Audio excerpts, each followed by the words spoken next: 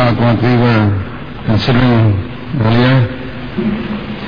Let's turn to Ephesians in chapter 6. We were thinking of what Jesus said, "My kingdom is not of this world. If it were of this world, my servants will be fighting."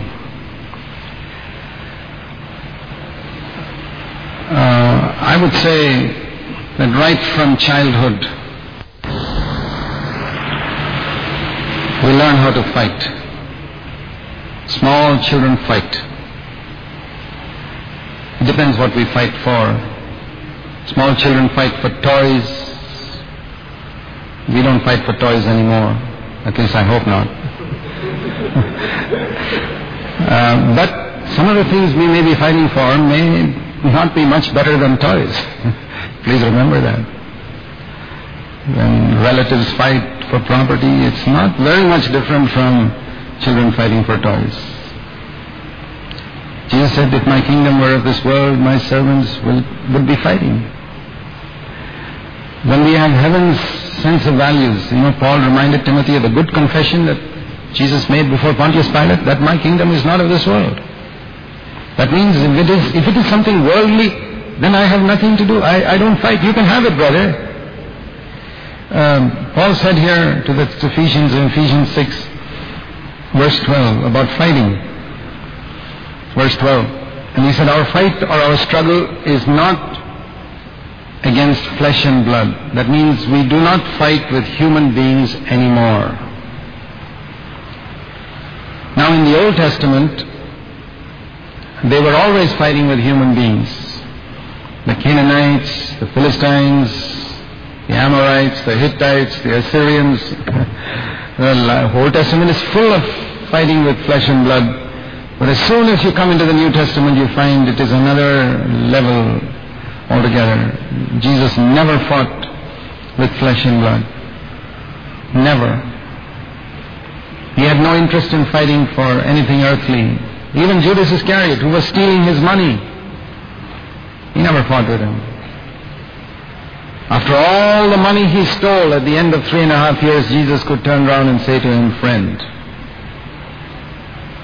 If I can turn to someone who has stolen all my money in my entire life and turn to him and say, "Friend," I demonstrate there heaven's sense of values. What have you stolen from me? Paper money which has no value. I still love you. You cannot make me hate you. I believe that should be our testimony, dear brothers and sisters, towards everybody. Can anyone harm me? I don't believe so. We must make a decision sometime in our life. I made that decision long ago, that I will never in my life fight for anything earthly, and I will never in my life fight with people. What will I fight for then, and whom will I fight with? Here it says, we do not fight with flesh and blood, but we fight against these spiritual rulers, the world forces of this darkness, spiritual forces of wickedness in the heavenly places. These are two types of fighting. In the Old Testament, they fought with earthly people, and in the New Testament, Jesus taught us to fight with spiritual forces. And the establishment of God's kingdom on earth depends on how effectively you fight with spiritual forces, because Jesus said, "On this rock I will build my church, and the gates of hell will not prevail against it." Not the Philistines or the Amorites or any human being. It's the gates of hell that are fighting against the church. And if you and I are to fight against the gates of hell, the powers of spiritual darkness, effectively, we must make sure that we have stopped fighting with human beings.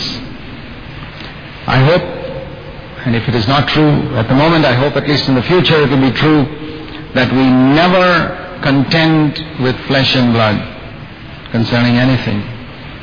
There's a lot of fighting in Christian churches about earthly things.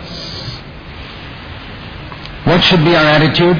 Paul says in 1 Corinthians chapter 6,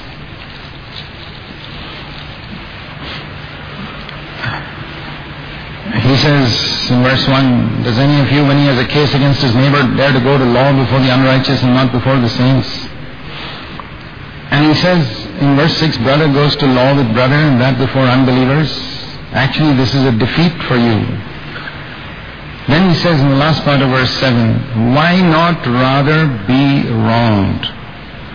Why not rather be defrauded? What an exhortation. Why not allow other people to wrong you? Why not allow yourselves to be cheated? Jesus has given us an example. People wronged him, people cheated him. He never fought with them. He never sued Judas Iscariot for cheating him. He never sued the Pharisees for defaming him by saying he was Beelzebub. No, he had no time for these things. When the moment we concentrate our energies on people, we will not be able to do God's work in fighting against demons. We must make one decision in our life that nobody on earth will ever be able to get me to fight with him concerning anything earthly. If a person wants to argue with me, I stop arguing. If a person wants to know the truth, I don't mind explaining, but not in a spirit of argument. Jesus is our example in all this. Let me turn to 1 Peter chapter 3. It's an amazing verse in verse 13. Who is there to harm you if you prove zealous for what is good? I want to say, my dear brothers and sisters, that in the days to come, we will need this verse.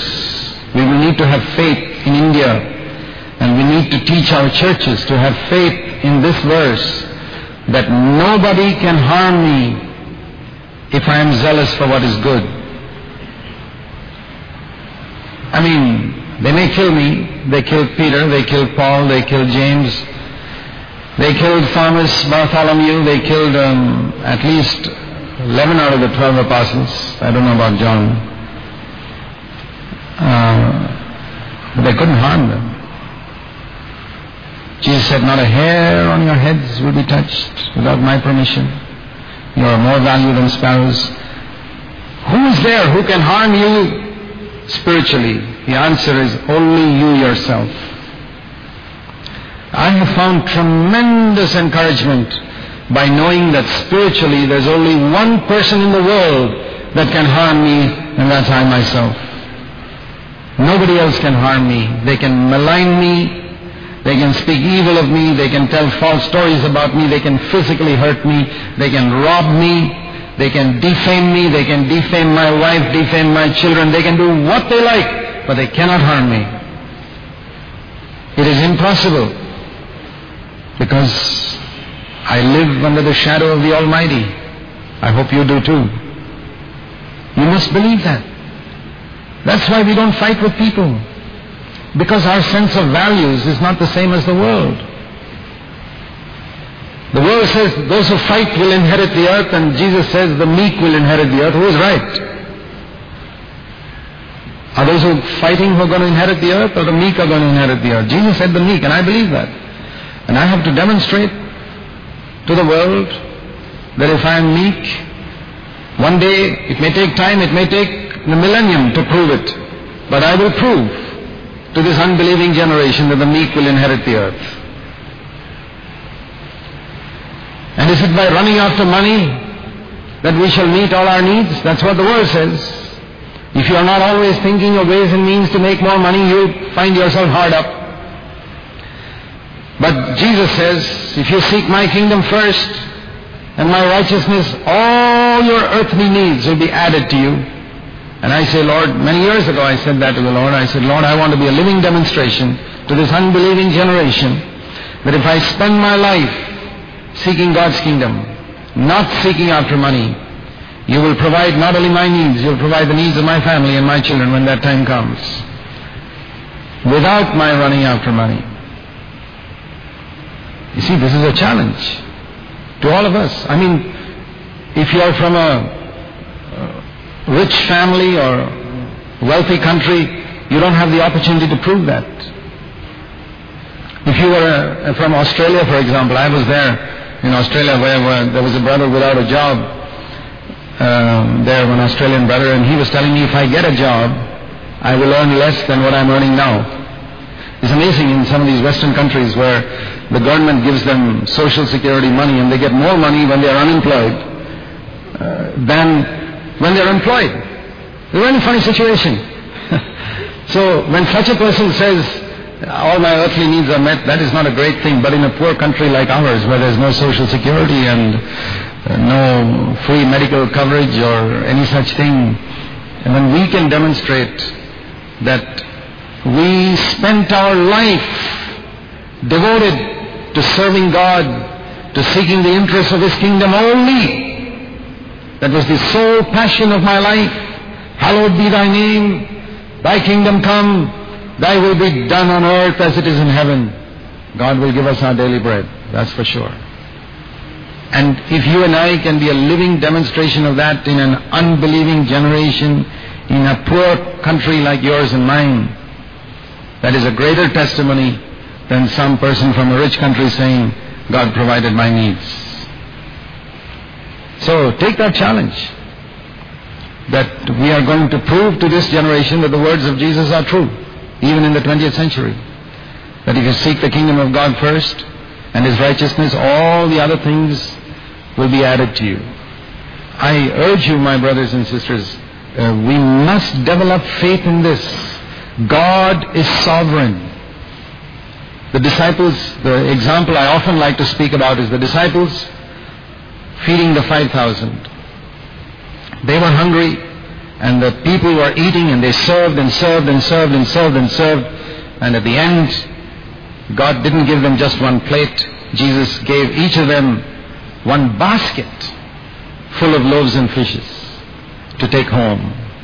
And I want to say to you, if you spend your life serving the Lord unselfishly, sacrificially, thinking of the needs of others and not your own, I guarantee, on the authority of the Word of God, the Lord will have a basket for you when your need arises. And for your family. He will not forget them. Absolutely certain. That is more certain than any social security system in the world can guarantee your needs. It's true.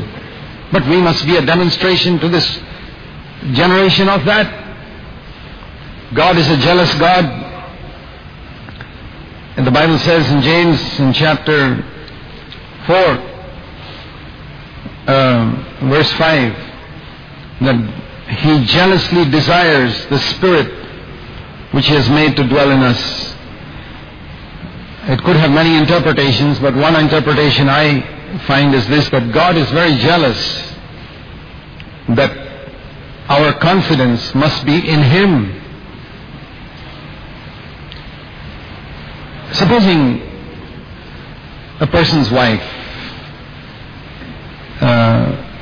is going through a very insecure financial situation, and you ask her, who's going to meet your need? And she says, well, I think maybe some of my neighbors or maybe my family members. How will our husband feel? A wife should have such confidence in her husband. He says, my husband will take care of me. Think if a wife has to feel that if I'm sick, I don't know whether my husband will take care of me. Some of my kind neighbors may do it. Or if I'm in financial need, I don't know whether my husband will take care of me. That's how many Christians are. They say, if I'm in need, I don't know whether the Lord will take care of me. Maybe GFA will, because they've done that, but whether the Lord will, I don't know. Is that your attitude? That if you're in need, some organization, some kind neighbor, and not your husband, it is an insult to your husband. Just think of it, my brothers and sisters. Let's think very practically. Supposing a time comes in India, and it may come, we see the way in which things are going, that the government says all foreign contributions for Christian work are to be stopped. What are you going to do? Join some other organization? Stop serving the Lord? Then I would say you were never called to serve the Lord in the first place. Do you think Peter or Thomas or James or John would stop serving the Lord because some earthly factor? No, not at all. It wouldn't make any difference. And I want to say before that time comes, and it may come, I tell you, it may come. And if you don't have faith in the Lord before that time, you're not going to suddenly develop faith in that time. Now is the time to exercise our faith. Many Christians in Christian organizations are like people whose legs have not had enough exercise. They are like people who are lying in a bed, carried around on a stretcher by the organization with all their needs met. You know, when people lie in a bed for a long time, they are not able to walk after some time because their muscles have become weak. And I think of many, many Christian workers are not able to stand on their own legs trusting the Lord because every time they had a need, they depended on some man or some organization that would see them through. And what is the result? They have never learned to stand on their own feet trusting the Lord. They are carried around on a stretcher. And now the Lord says to you, you take up your stretcher and walk. And we should learn to walk, stand on our own feet and say, Lord, I want to trust you. I want to prepare myself for the future. You know the story of the man who was going to be thrown out of his job? He prepared himself for the future, Jesus said, when he knew that he was going to lose his job, because he did it in a very earthly way. But what's the way we're going to do it? We're going to learn to trust the Lord in these days of ease and plenty, so that one day, when it's going to be difficult, our legs would have got some exercise and we'll have faith that a sovereign God will meet our needs. He will not let us down. And anyone who wants to sincerely serve the Lord must learn to do that. I remember reading in the biography of Hudson Taylor, who was a missionary to China. If you don't have that habit, I would encourage all of you to read the biographies of these men like C.D. Studd and Hudson Taylor and some of these godly men who went out to different places and sacrificed. Those are the things that challenged me in my younger days. And Hudson Taylor says how in his younger days when he was working as an apprentice for, I think it was a doctor, he wanted to learn to trust the Lord. And his boss was a bit of an absent-minded person. And would tell Hudson Taylor, please remind me at the end of the week. They used to get weekly salary. Remind me at the end of the week to give you your salary, because sometimes I may walk away on a Saturday and forget to pay you. Not deliberately, but because I don't have a good memory. So Hudson Taylor thought, boy, that's a good opportunity to trust the Lord.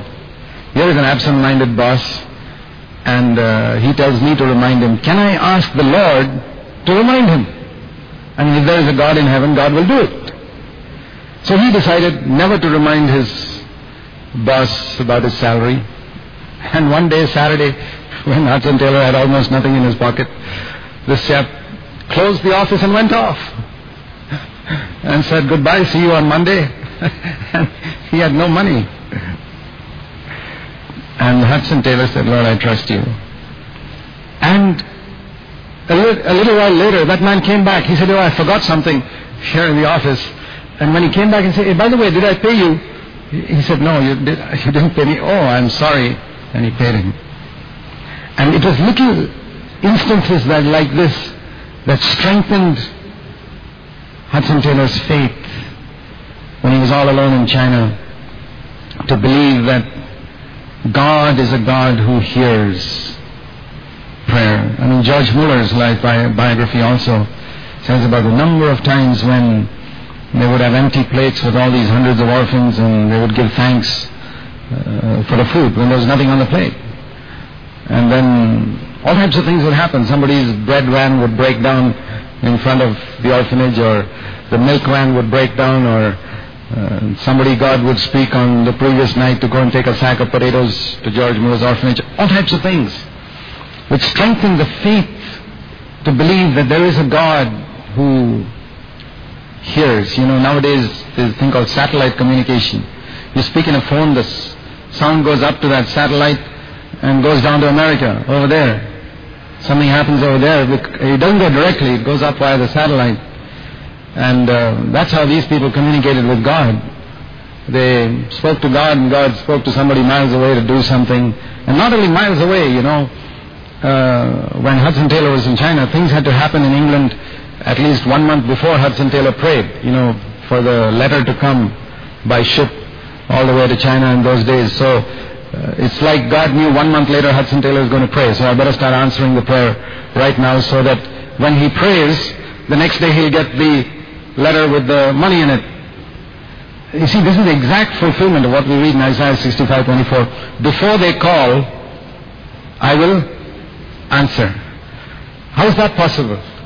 This is better than satellite communication. Before they call, I will answer means God sees your need that 1 month from now you're going to pray for something, and He's already started working on it. Now, this is the faith we must have in the days to come, in the sovereignty of God. And that's why we're not afraid as we face the future. We're not afraid of financial hardship. We're not afraid of, if we go through a difficulty, we're not afraid of persecution, because we know that God is watching every single detail of our life. I have a verse, one of the few verses in my sitting room, and it's Job 23 and verse 10. In the Living Bible, Job 23 verse 10 reads like this. He knows, here it says, He knows the way I take. In the Living Bible it says, He knows, in the margin of this Bible also, He says, He knows the way it is with me. He knows the way it is with me. And the Living Bible says, He knows every detail of what is happening to me. That's a lovely verse, particularly those of you who may be going through difficult times, and you're wondering whether it's worth it serving the Lord, whether it's worth it giving up all these things which you could have otherwise if you lived for the world. To remember, He knows every detail of what is happening to me. He knows. It says in the book of Genesis in chapter 8, when the world was being destroyed by the flood, and Noah was inside the ark for 150 days, it says in Genesis 7:24. And then it says, but God remembered Noah and all the beasts and all the cattle. It could look when you're inside the ark with all the rain falling for 40 days, and after the rain has stopped, days and days and days and days, 150 days, 5 months gone by. The rain has stopped 5 months ago, and Noah could be tempted to sit there wondering, like John the Baptist in the prison said, are you really the one who is to come, or should we wait for another? And here Noah sitting inside the ark, it says God remembered Noah. These are precious verses in Scripture that can come to our mind in a similar situation we may be in, where months go by, 150 days, nothing is happening. The Lord's not opening the door. He hasn't forgotten you. He remembers. He knows every detail of what is happening to us. Not only He knows, the New Testament promise is even better than He knows every detail. Romans 8:28 says He makes every detail work for our good. Not just He knows. Knowing itself would be a comfort, the fact that God knows, but more than that, that He causes it all to work for good. If you trust in God, when the Lord called me to serve Him on the 6th of May 1964, it's 34 years ago, one of the words He gave me was Isaiah 49, verse 23. The last part. those who hopefully wait for me will not be put to shame. And I want to encourage you to claim that promise. Whatever your need, it may be a need for physical healing in a situation where nobody else can help. It may be a need for finances. It may be a need for your children. We have many needs for our children. Their physical needs, their material needs, their education needs. And as they grow up in terms of jobs and marriage, so many things. Here is a promise of God. Those who wait for me, those who trust in me, will never be put to shame. They will never be put to shame. Trust in the Lord, brother, sister. Let us be a demonstration to this unbelieving generation that we do not live by the values of this world. We do not live to make money. We do not live looking for comfort. We do not live looking for ease. We do not feel now I have become a senior servant of the Lord, that I have to have more of this or more of that. No, I don't have to have more of anything. What the Lord gives, I take. I'm happy. We don't complain about anything. God knows exactly what is right for us. We don't have any aspirations. I rode a scooter 36 years ago and I ride a scooter today.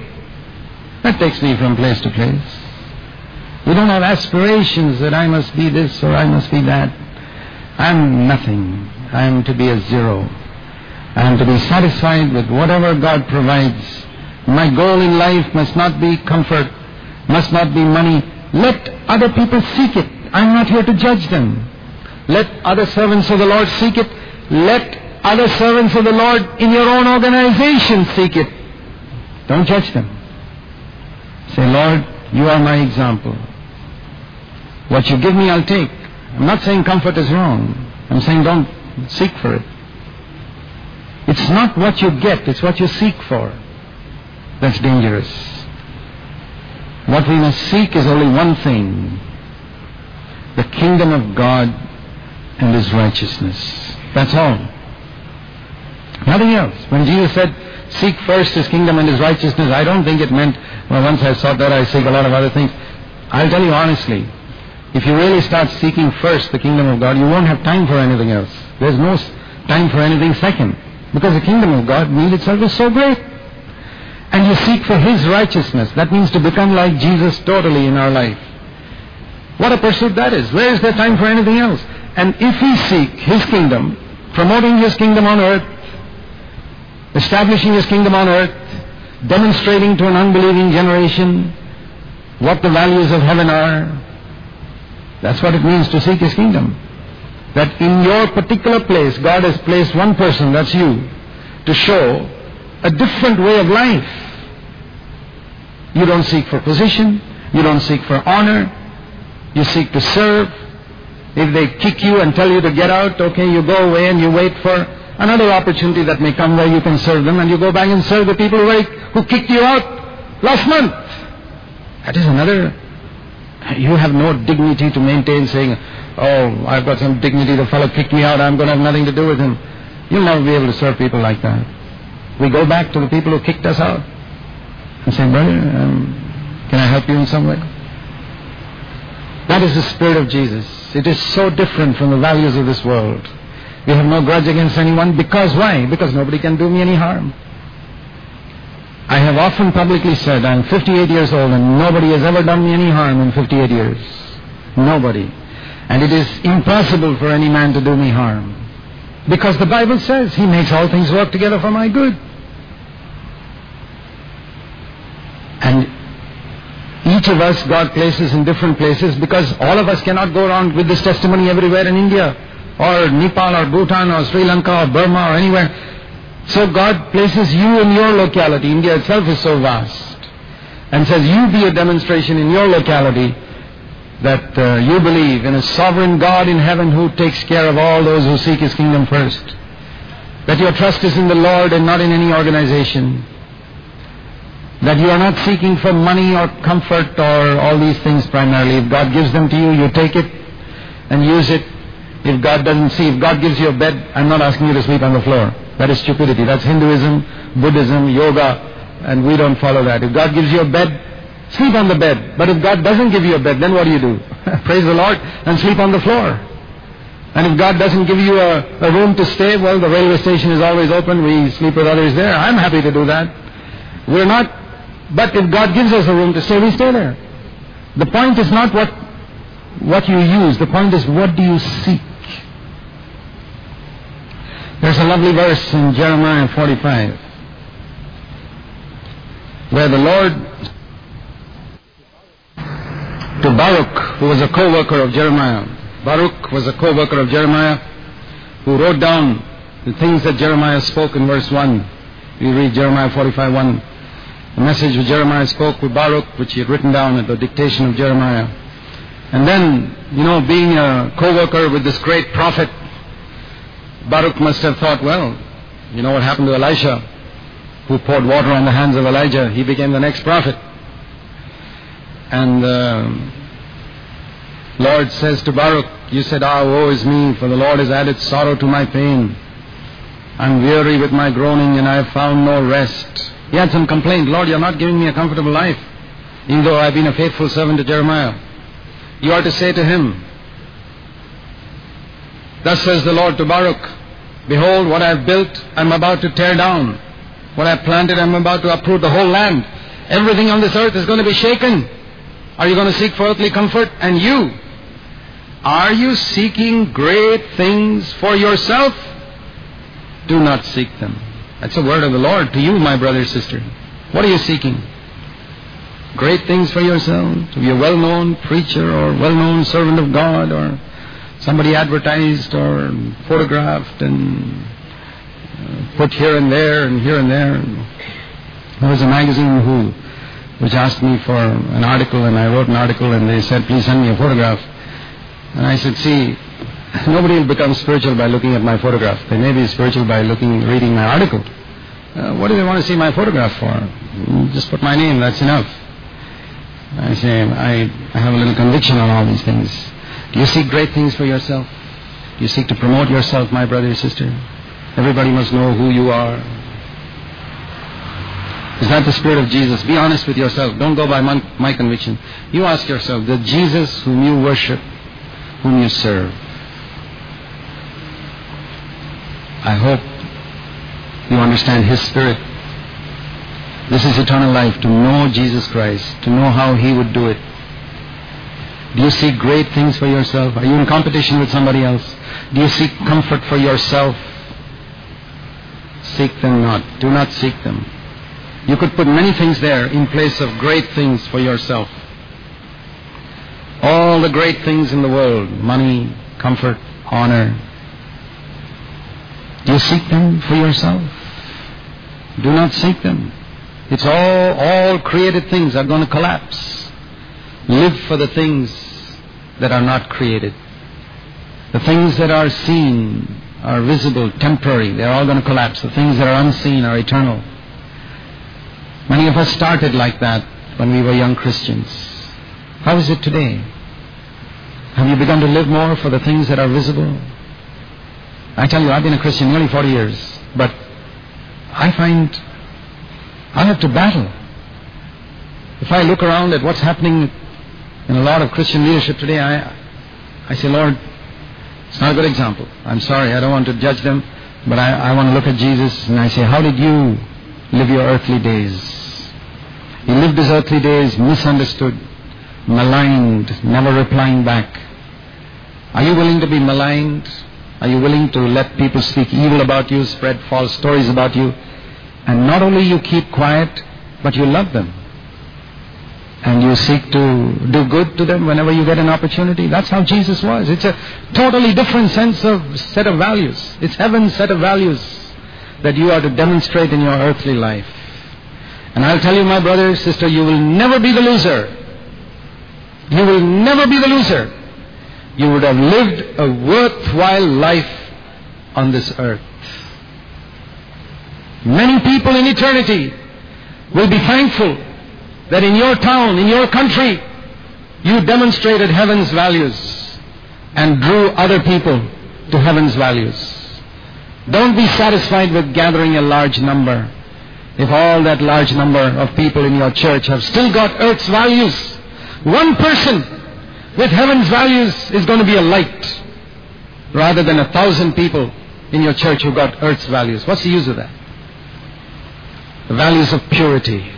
If people can see your purity, if people can see the way you conduct yourself with the opposite sex, what a need there is in this corrupt generation to have servants of God who are upright in this area,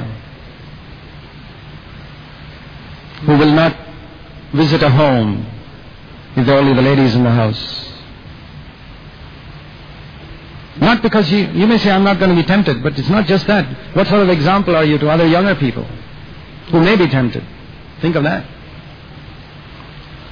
Purity, who are upright, absolutely honest with money, who trust in God and not in any organization, whose mind is always occupied with how can I promote God's kingdom, how can I be more like Jesus, seeking His kingdom and His righteousness first.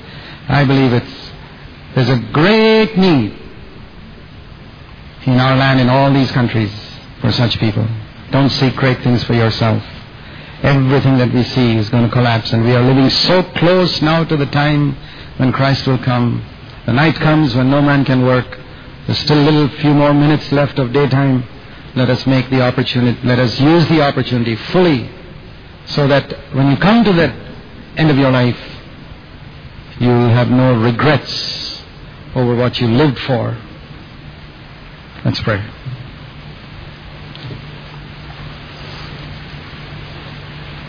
Heavenly Father, You have placed us in different places.